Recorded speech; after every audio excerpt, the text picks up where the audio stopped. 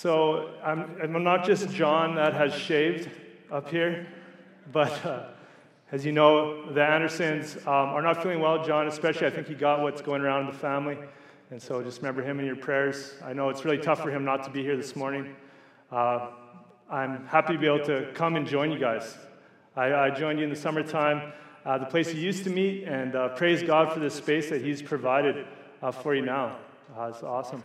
My name is Chris Gervin, and as is mentioned, we're hoping and praying for God to plant another church like this in Red Deer, Redemption Church Red Deer.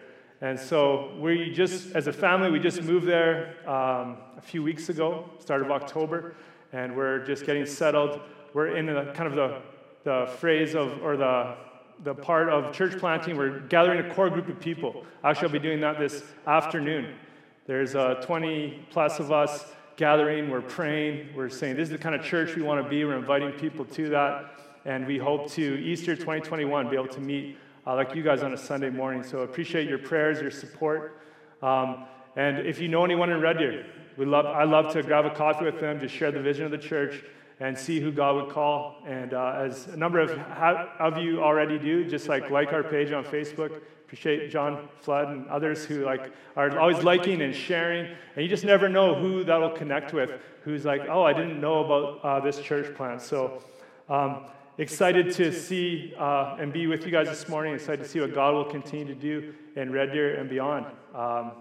And so, what a blessing. This is a message I actually shared in February at the church in Calgary, and not knowing what was going to happen in the preceding months. And I think it's even more pertinent to today, as you'll see. But have you ever been spiritually high? What I mean by that, have you ever went to a conference or on a missions trip, or you shared your faith with someone, or maybe you got baptized. You're like, hey, I'm going to take that step of faith and say yes to the Lord. And you go down to the waters and come back up again. And you're just like on cloud nine. You're like, God's so close to me right now. You see Him at work. And there's times in our life, in our spiritual walk, where we're just like, oh, I don't know if it can get any better than this. You just have that spiritual high. I don't know if you've experienced that, but anyone who's had a spiritual high, you also know there's times of spiritual lows. And for whatever reason that brings you from that high to that low, it can come for many reasons. It can last for different seasons. And for any of us who experience that, we know what a spiritual low is like. Maybe you can feel like you're in a rut, or feel like your prayers, they're not reaching God. You just don't have that strength to draw close to the Lord. Maybe you haven't experienced, but unfortunately you will one day. The reality of our lives on this earth is that we live in a broken world. We're broken, and at times there'll be spiritual highs and spiritual lows. But isn't that kind of the Christian life? There's periods of mountaintop experiences and periods of valleys. Spiritual lows. And in this message, we'll be looking at a well-known Old Testament saint and learning how to get back up spiritually when you find yourself in that low, in that what I would term spiritual depression. How do you get back up again? That's what we want to talk about this morning. I'm just going to pray, and then we'll open up the scriptures and see what God has for us. Lord, I thank you again, and I praise you. What a blessing it was to join with your people here, Redemption Olds. And now as we open up your word, I pray that you would speak to us through it. I pray that you would encourage our hearts to know you more. Holy Spirit, that you'd speak through me. And as we proclaim your word, that you would minister to us, Lord. Even lift up Christ among us. And that we'd see you, God, more clearly. And you just draw us to yourself. So bless the preaching of your word in Jesus' name. Amen. So if you have a Bible, if you want to open up to 1 Kings chapter 19, we'll be looking at a time in the life of the prophet Elijah. But as we're looking at a season of Elijah's life, just to kind of want to paint the background picture of who is Elijah, as we just jump in here, the background would be 9th century BC. At this particular period of time, King Ahab ruled in Israel. King Ahab's dad was Omri. He was very wicked, kind of like Ahab wanted to one-up his dad, and he was even more wicked, and he married this woman named Jezebel. She was from north of Israel, from a place called Sidon. They worshipped Baal there, and she brought Baal worship to Israel, so there's a lot of worshiping of idols. It was a very spiritually low time, and then Elijah appears on the scene in 1 Kings 17, and he basically says, it's not going to rain anymore, King Ahab, unless I say so. And then if you know 1 Kings 17, then Elijah was miraculously fed by ravens. They gave him bread and meat. Amazing story. Then he went and joined a widow and their son, and then he actually fed the widow and son, or God miraculously provided for them through a jar of oil and a jar of flour that would not go empty. And then even in chapter 17, Elijah healed a widow's son from the dead, or God did through Elijah. Like, amazing. Then you probably all know 1 Kings chapter 18. That's really well known for Elijah, right? The showdown at Mount Carmel. And like, where Elijah says, hey, let's quit serving Baal. Get all the prophets of Baal out here, and we're going to see who serves the true and living God, right? And they have the sacrifices set up, and the prophets of Baal are jumping around and dancing around, and he's like, hey, maybe your God's sleeping, just wake him up, and nothing happens. And then Elijah has his sacrifice, right? And they douse it in water over and over and over again, and then fire comes down from heaven and consumes the sacrifice. And all the people are even confessing, like, Yahweh is Lord. It's like a revival happened, and they turn and they kill the prophets of Baal. Like, just an amazing story. And then Elijah prays for rain. It hasn't rained in like 3.5 years, and it rains. And then he runs past King Ahab in his chariot by the Spirit, like runs past them. So just this amazing, if you think about his life and the things that he's seen and witnessed, talk about a spiritual high. After 1 Kings like 17 and 18, the life of Elijah. But as we'll see, he doesn't stay there. He actually, in the next chapter, we're going to find him in the lowest of lows following this. Look at 1 Kings 19, 1-4. Not that we need to know, but we're going to learn from his life how to get spiritually depressed. Look at verse 1. Ahab told Jezebel all that Elijah had done and how he had killed all the prophets with the sword. I just want you to notice, like, it hadn't rained in 3.5 years, and it rained. King Ahab wasn't saying, like, look, it rained outside. He didn't talk about this amazing, like, fire coming down and consuming, because he was blind. He was spiritually blind. He's like, he killed the prophets. Ahab couldn't see what God had just done among him, so he goes and he tells his wife all that was happening. And in verse 2, then Jezebel sent a messenger to Elijah saying, so may the gods do to me and more also if I do not make your life as the life of one of them by this time tomorrow. So he gets threatened by Queen Jezebel. And again, she was so strong in Baal worship. She had brought Baal worship from Sidon to Israel, so much so that there was like 450 Baal prophets and 400 prophets of Asherah, another idol that would sit at the king's table and eat. So they were just like feeding them. They were just spreading it. And so she was so mad that what Elijah had done, what God done through Elijah, so she threatened him. And you think, like, who cares? Elijah, like, look what you just saw, but for whatever reason, it hits him between the eyes, it hits his heart, and he runs, as we see in verse 3. And then he was afraid, and he arose and ran for his life and came to Beersheba, which belongs to Judah, and he left his servant there. He took his eyes off the Lord. He focused on himself, and he was scared. He wasn't thinking about what God did on Mount Carmel. He wasn't thinking about the rain that came down. He was what I call like navel gazing, right? He was like focused inward. And inwardly, his hope wasn't in himself, it was in God. And so he was full of fear, and he ran. And think about, as he was focusing on his problems, not on God, it's like, I don't know if anyone's went for a hike in the Rocky Mountains, and as you work your way through a mountain and you get to the top, beautiful views, right? And like, you're just like, wow, it's amazing. And sometimes as people, they eat their lunch at the top, sometimes litter is left behind. And imagine like getting up this big hike and seeing this amazing view, and there's like litter on the ground, and now that's all you can see is there's garbage. There's garbage here in front of me, and you no longer see the beautiful view. That's what Elijah was doing. He's no longer seeing God, who he was and what he was doing. He was so focused on himself, and he was full of fear. So that's one of the signs of spiritual depression, is to focus on yourself and your problems.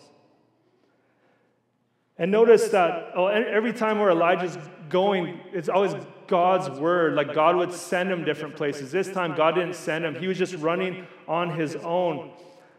And he left his servant there. He went from North Israel to South Judah, like huge distance, literally running from his problems. And I just want you to see another sign of spiritual depression is like, my will be done, not God's. When we're just like, actually, I'm going to do what I want to do, and I'm going to do it now. And so when he went to this place, he left his servant there. Another sign of spiritual depression is separating ourselves from other people. And isn't that what we do when we get low? When we actually need people around us, we're like, actually, I don't want to be around anyone right now. And so we leave and we separate ourselves from other people, as Elijah did his servant. And if we can learn from an older movie, Tom Hanks' Castaway, right? We learned about the importance of relationship taught by a volleyball called Wilson. Maybe only Tom Hanks could do that like he needs a friend, right? He makes Wilson his friend. And somehow, as the volleyball gets washed away, everyone's like, I'm not crying right now. But yet we just see that there's something in all of us. We need other people.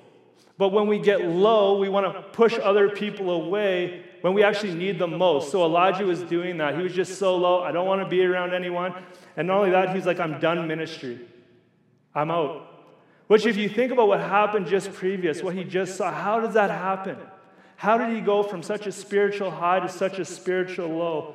Elijah, he was drained physically, he was drained emotionally, he was drained spiritually. He went from such a spiritual high to such a spiritual low. And just as we're thinking, like, how did that happen to Elijah? I just want to bring before your eyes another saint in the Bible, this time from the New Testament. Just look quickly. We all know John the Baptist, right? Just amazing birth, amazing ministry, baptizing people, calling people to repentance, preparing the way for Jesus to come. He baptized Jesus. But he got put in jail, right? Because he called out King Herod for marrying his brother's wife. And he got thrown in jail for that. And it says this, well, he's sitting in jail in Luke chapter 7, verses 18 to 19. And John's disciples came and reported to him like all the things that Jesus was doing, all the miracles in verse 18. And John, calling two of his disciples to him, sent them to the Lord, like sent them to Jesus, saying, are you the one who is to come, or shall we look for another? I just want you to see that John the Baptist, in a low state, was questioning, Jesus, are you the one? And if it can happen to Elijah, if it happened to John the Baptist, that he's even questioning, Jesus, are you the one? How much more us? How much more me and you? And it can come for all types of different reasons. You could just be parenting your kids, and fights breaking out and things just getting you down. It could be in marriage, fighting over finances or vacation or losing a job, or just for some people, like pressure to fall in with the wrong group of friends and maybe making the wrong choices and just going to a low part, or just busy seasons like life doesn't end, or death in the family, or sickness, or like just COVID. And you could just have like so many reasons in which we could fall into a spiritual low, especially in this time that we're in. We all get spiritually low. But now for the rest of the time, I want to follow Elijah. How do you get back up spiritually when you find yourself down? So continuing his story, 1 Kings 19, 5-8. First, we want to get back up physically.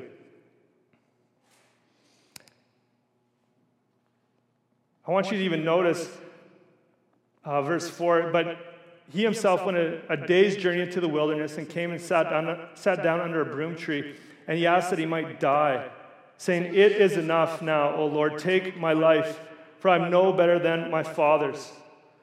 I just want to point out too, so Elijah is like, God, take my life.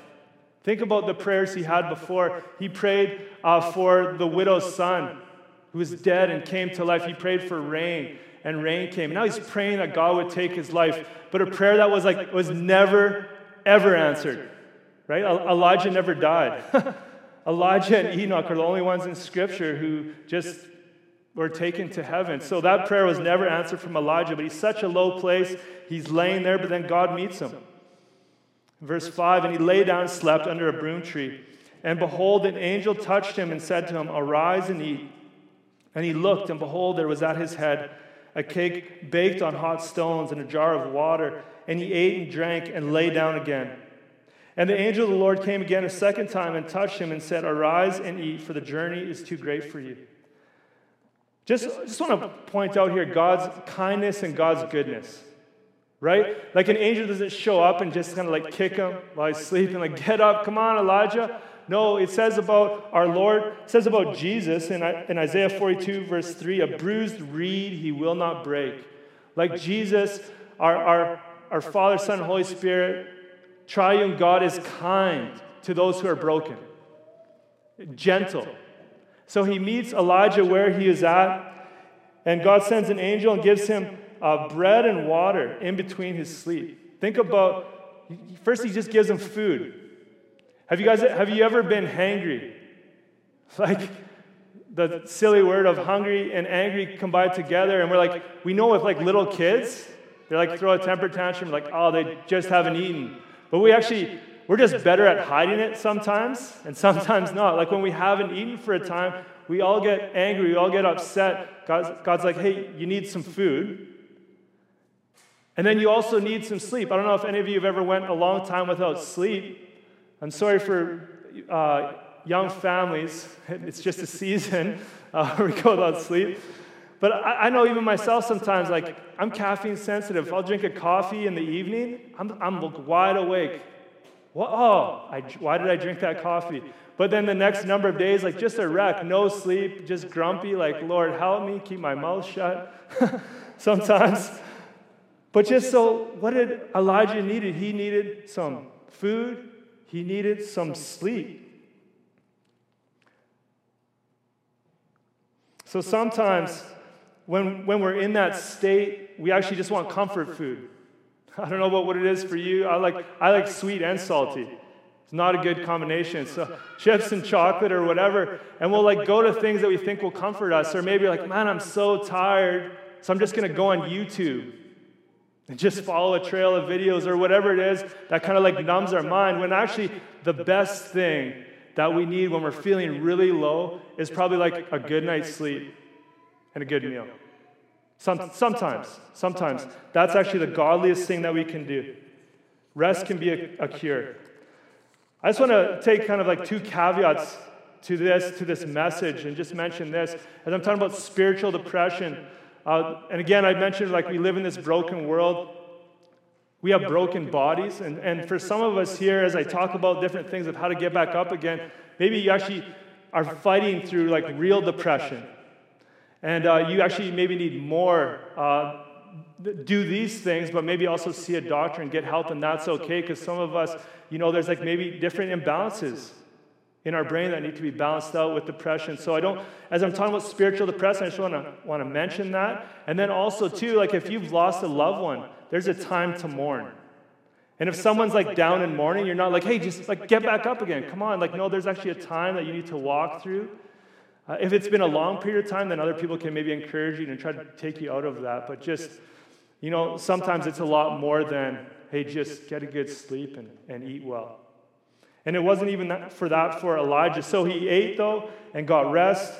And he goes on a journey, as we see in verse 8. And he arose and ate and drank.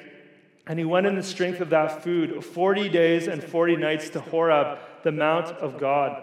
So anytime we see that in Scripture, 40 days and 40 nights, like there's a special work of God, about to happen. Just think of Noah and the flood. It rained 40 days and 40 nights. Or like Moses when he received the 10 Commandments, right? 40 days and 40 nights, the spies in the land, Jesus' temptation. So he's going 40 days and 40 nights, like something is about to happen. And where's he going? He's going to Mount Horeb. Like, where is that? That's Mount Sinai.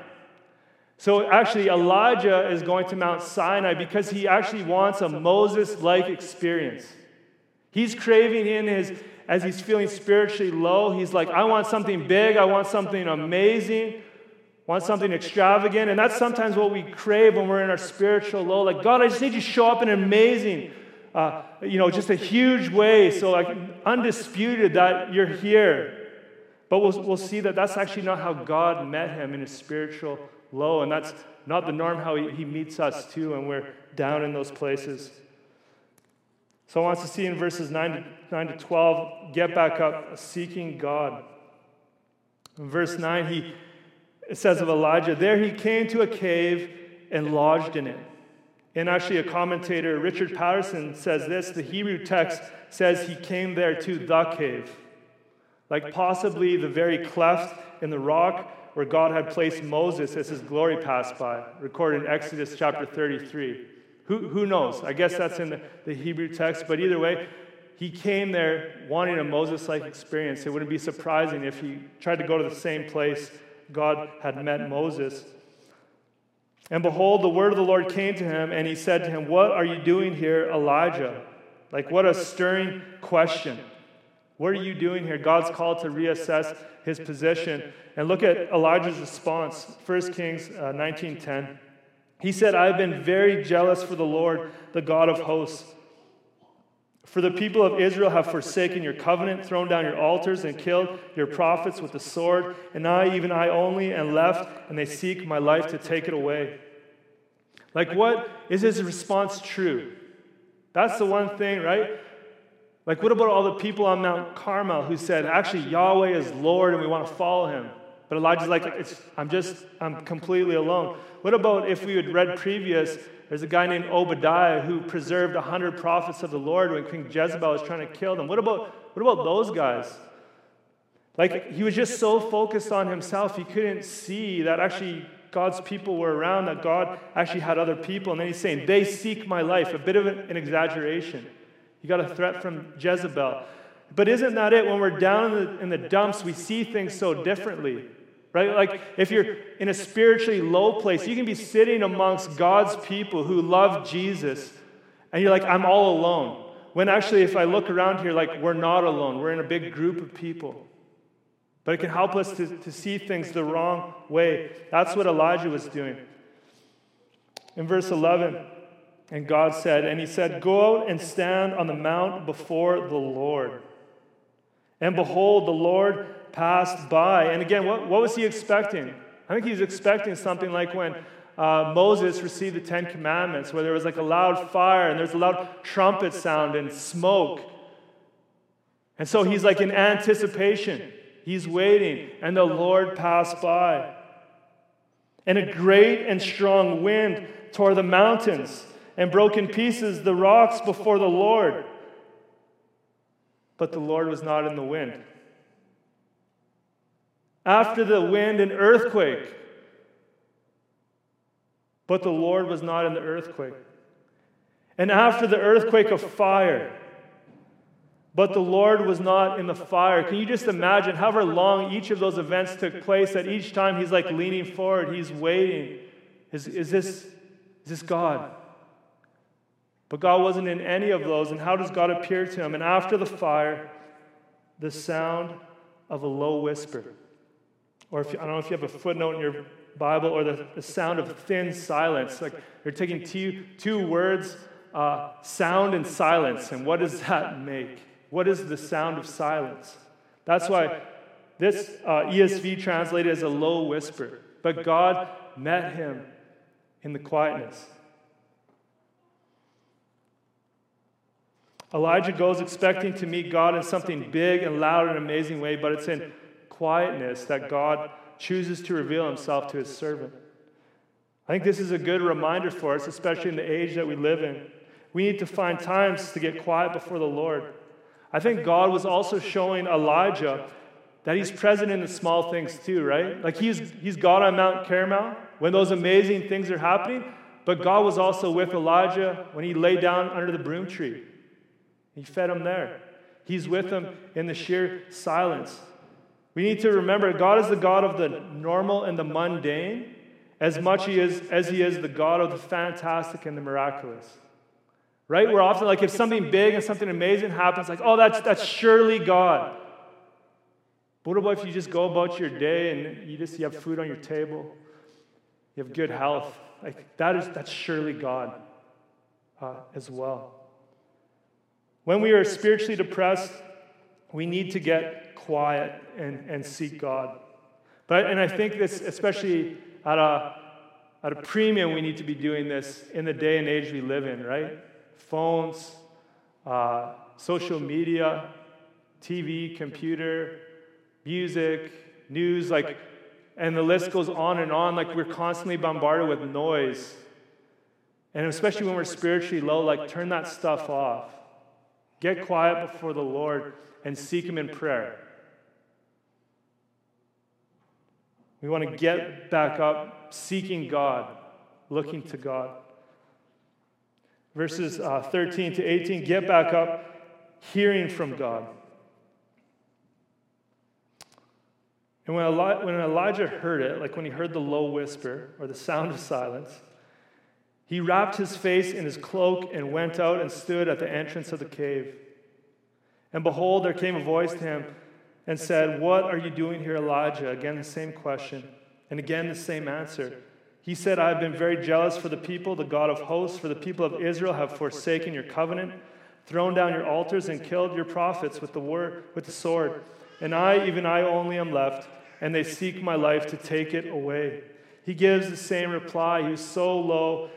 He was looking at himself. He still didn't have the right perspective. He was still looking inward. When we're low, we need to hear a word from God. Listen to God's response to Elijah. And again, it's not this rebuke. It's not a slap upside the head.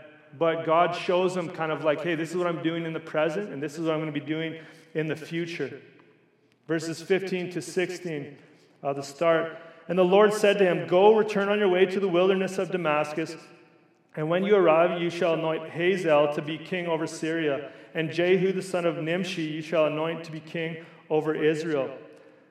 What this showed Elijah was that God was in control of the situation. He had a plan to deal with Ahab and the worshipers of Baal.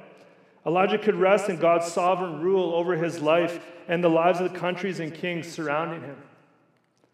What God says to Elijah will happen in his own time, in God's own time. Hazael was in Syria and is actually anointed by Elisha. And Jehu is anointed by another priest following the command of Elisha. But God's saying, I'm in control of this situation. I'm sovereign over this, Elijah. Take this. We need to take this to heart about our own lives, right? Is God in control of your life? And I know, and it's easy to answer when things are going well, but when things, especially this stretch of however many months we've been in now, where things kind of this is not what I thought was going to happen. Even today, me standing in front of you, this is not what you thought was going to happen, but God is in absolute control of our lives. He's still working His purposes out. Even when we're low and depressed, we need to know, especially God is in control. I heard someone once say the sun is still shining even if it's covered by clouds. Right? We need to remember it doesn't matter how we feel, God still has us and this world in His hands. I want to just think for a moment, think small and work our way bigger. Think about that God knit you together in your mother's womb. From Psalm 139, He knows the number of hairs on your head. He knows the days of our lives, and we can't add or take away from them. From Acts 17, He sets the places we will live so that we might seek Him. From Isaiah 40, He puts rulers in place and disposes of them how He sees fit. And He has put the stars in the sky, and not one of them is missing. In Colossians 1:16, and everything is held together by Him. Everything. And you just see what we're doing there, we're taking our eyes off ourselves and we're just looking to who God is and looking to how He has from the smallest molecule to the universe and universes. And He has them all in His hand. He's got the whole world in His hands. A fun song, but it's true. So God was reminding Elijah He is sovereign. And then at the second part of verse 16, he says this, Elisha, the son of Shaphat of Abel-Maholah, you shall anoint to be prophet in your place. I just said there, like, God gives friends. Elijah needed someone else in his life, right? God knew what he needed. It's funny, though, like, he gets Elisha. Elijah and Elisha. I'm like, why are they so close together? But amazing names. Like Elijah means Yahweh is God. Elisha means God is salvation. Beautiful. And so Elijah, who felt so alone, gets a brother to do the work in the ministry with him. God knew what he needed. But doesn't God know what we need? Like, we all need people in our life for ministry or just life, period. We're not meant to be lone rangers, right? Like, even like cults understand this as they send out people 2 by 2. We're not to be alone. God made us to have people in our lives. Like Ecclesiastes says, 2 are better than 1. If one falls down, the other can help them back up again. And so I would just encourage you from this message, take time to invest in relationships, but especially before trials hit. If you can, like, get to know people and let people into your life. I know there's especially in these days, a physical, but there can, even in normal days, we can keep a distance from people. They can maybe know our name, know a few things about us, but you actually have to kind of surrender yourself to let people get to know you, so that when times are hard, they'll know you well enough to ask questions, or like, I haven't seen you for a while, help pick you back up again. We all need people in our lives. And so Elijah got that in Elisha. Verse 17, and as God continues to tell him what will happen, the one who escapes from the sword of Hazael shall Jehu put to death. The one who escapes from the sword of Jehu shall Elisha put to death. And this is fulfilled in the future. But Elijah could know that God would deal with Ahab and the worshipers of Baal. God just gave him a glimpse of what was happening in the present, what's happening in the future. As in, like, keep your head up. I'm in control of these things. In verse 18, God provides and keeps the faithful. And he says to Elijah, yet I will leave 7,000 in Israel, all the knees that have not bowed to Baal, and every mouth that has not kissed him. God's like, I have people set apart for myself. Interesting. All those 7,000, those who have not bowed to Baal, there are faithful followers out there. He's saying to Elijah, get your head up, you're not alone. This could either be a literal number or just a symbolic number of the godly remnant that God was setting aside for himself. God made sure there were faithful people in the land. Elijah wasn't alone because God kept 7,000 for himself.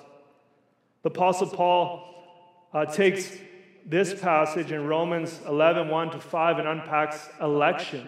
How God chooses people for himself, calls them to himself. Amazing. The same thing that God said to Elijah there is true in our time. God has set a group of people for himself. This is the beauty, part of the beauty of the church. You gather with other people who are following Jesus.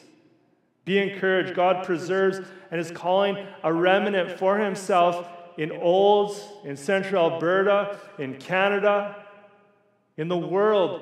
God is at work in the midst of COVID. There's people he's drawing them to himself, he's saving. And if you have believed in Jesus Christ, if you put your trust in him, not only will he save you, but he will keep you.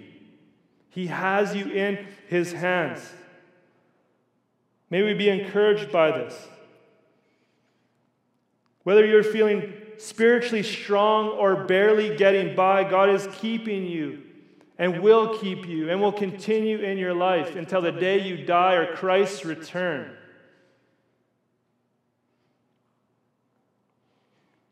Keep trusting in him. Going back to 1 Kings, we see Elijah needed a word from God to get back up again. Right? He needed to hear from God. What about us, though? I'm not suggesting like, hey, you need to go to Mount Sinai, you need to go up on that mountain to hear from God. We live in a different time than Elijah did. We live in a time like Christ has died on the cross for our sins, was buried, was raised again, is sitting at the right hand of the Father. And we live at the time where we have the Holy Scriptures. That we're like, God, I need a word from you, then We need to open up this book, and we need to seek the Lord. It's a good, I don't know if anyone has ever read The Pilgrim's Progress. I would just recommend it. If you've never read it, I think it's the most printed book next to the Bible in the English language. It's a story, it's of an analogy of the Christian walk, and it makes things so obvious, so you're not like, well, who does this person represent? The main character is called Christian. His friend is called Hopeful. And there's a story in there of they get stuck in the doubting castle by the giant of despair, and his wife's name is Gloom. Like, what a couple. So despair and gloom have there, and he's beating Christian and Hopeful every day, and they're like locked in a cage, and they're like, how can we get out of here? And all of a sudden, Christian's like, wait a second, I have the key. It's next to my breast. The key of promise can got them out of doubting castle. It was the word of God that they had hidden in their hearts that they escaped doubting castle. The giant of despair. If we are to get up, we need to hear from God. We need to meet with God in the Word. And specifically, we need to meet with Christ in the Word. Remember John the Baptist in his lowest state as he grabbed his servants and go and talk to Jesus. Are you the one? He is looking to Jesus. In our lowest state, we need to continually look to Jesus Christ. That old Saint Charles Spurgeon said this about spiritual depression. I find myself frequently depressed, perhaps more so than any other person, and I find no better cure for that depression than to trust in the Lord with all my heart and seek to realize afresh the power of the peace-speaking blood of Jesus and his infinite love in dying upon the cross to put away all my transgressions. So always, but especially when we are low, we need to see Christ in the Word and be reminded of who He is and what He has done and our identity in Him. Just a few verses to leave us with. Hebrews 1:3 says this about Jesus. He is the radiance of the glory of God and the exact imprint of His nature, and He upholds the universe by the word of His power. After making purification for sins, He sat down at the right hand of the Majesty on high. That well-known verse in Matthew 11:28-30. Come to me, all you who labor and are heavy laden, like heavy burdened, and I will give you rest. Take my yoke upon you and learn from me, for I am gentle and lowly in heart, and you will find rest for your souls, for my yoke is easy and my burden is light. And that's an invitation to everyone. If you don't know Jesus Christ, if you've never accepted Him as your Savior, that's an invitation to you to come and lay down your burden and accept His gift of grace and forgiveness of sins and peace with God. But for everyone, if you are in Christ, I think that's a continual invitation. And how do you accept that invitation? Well, do you have a burden? Is there a heaviness to you? Christ's invitation is to come to Him. Lay it down, and He will give you His peace, His yoke upon you, and rest. When we are down and need to hear from God, we need to read the Word and let its light shine in our darkness and have the Holy Spirit form faith in us as we look to Christ as our hope and our all.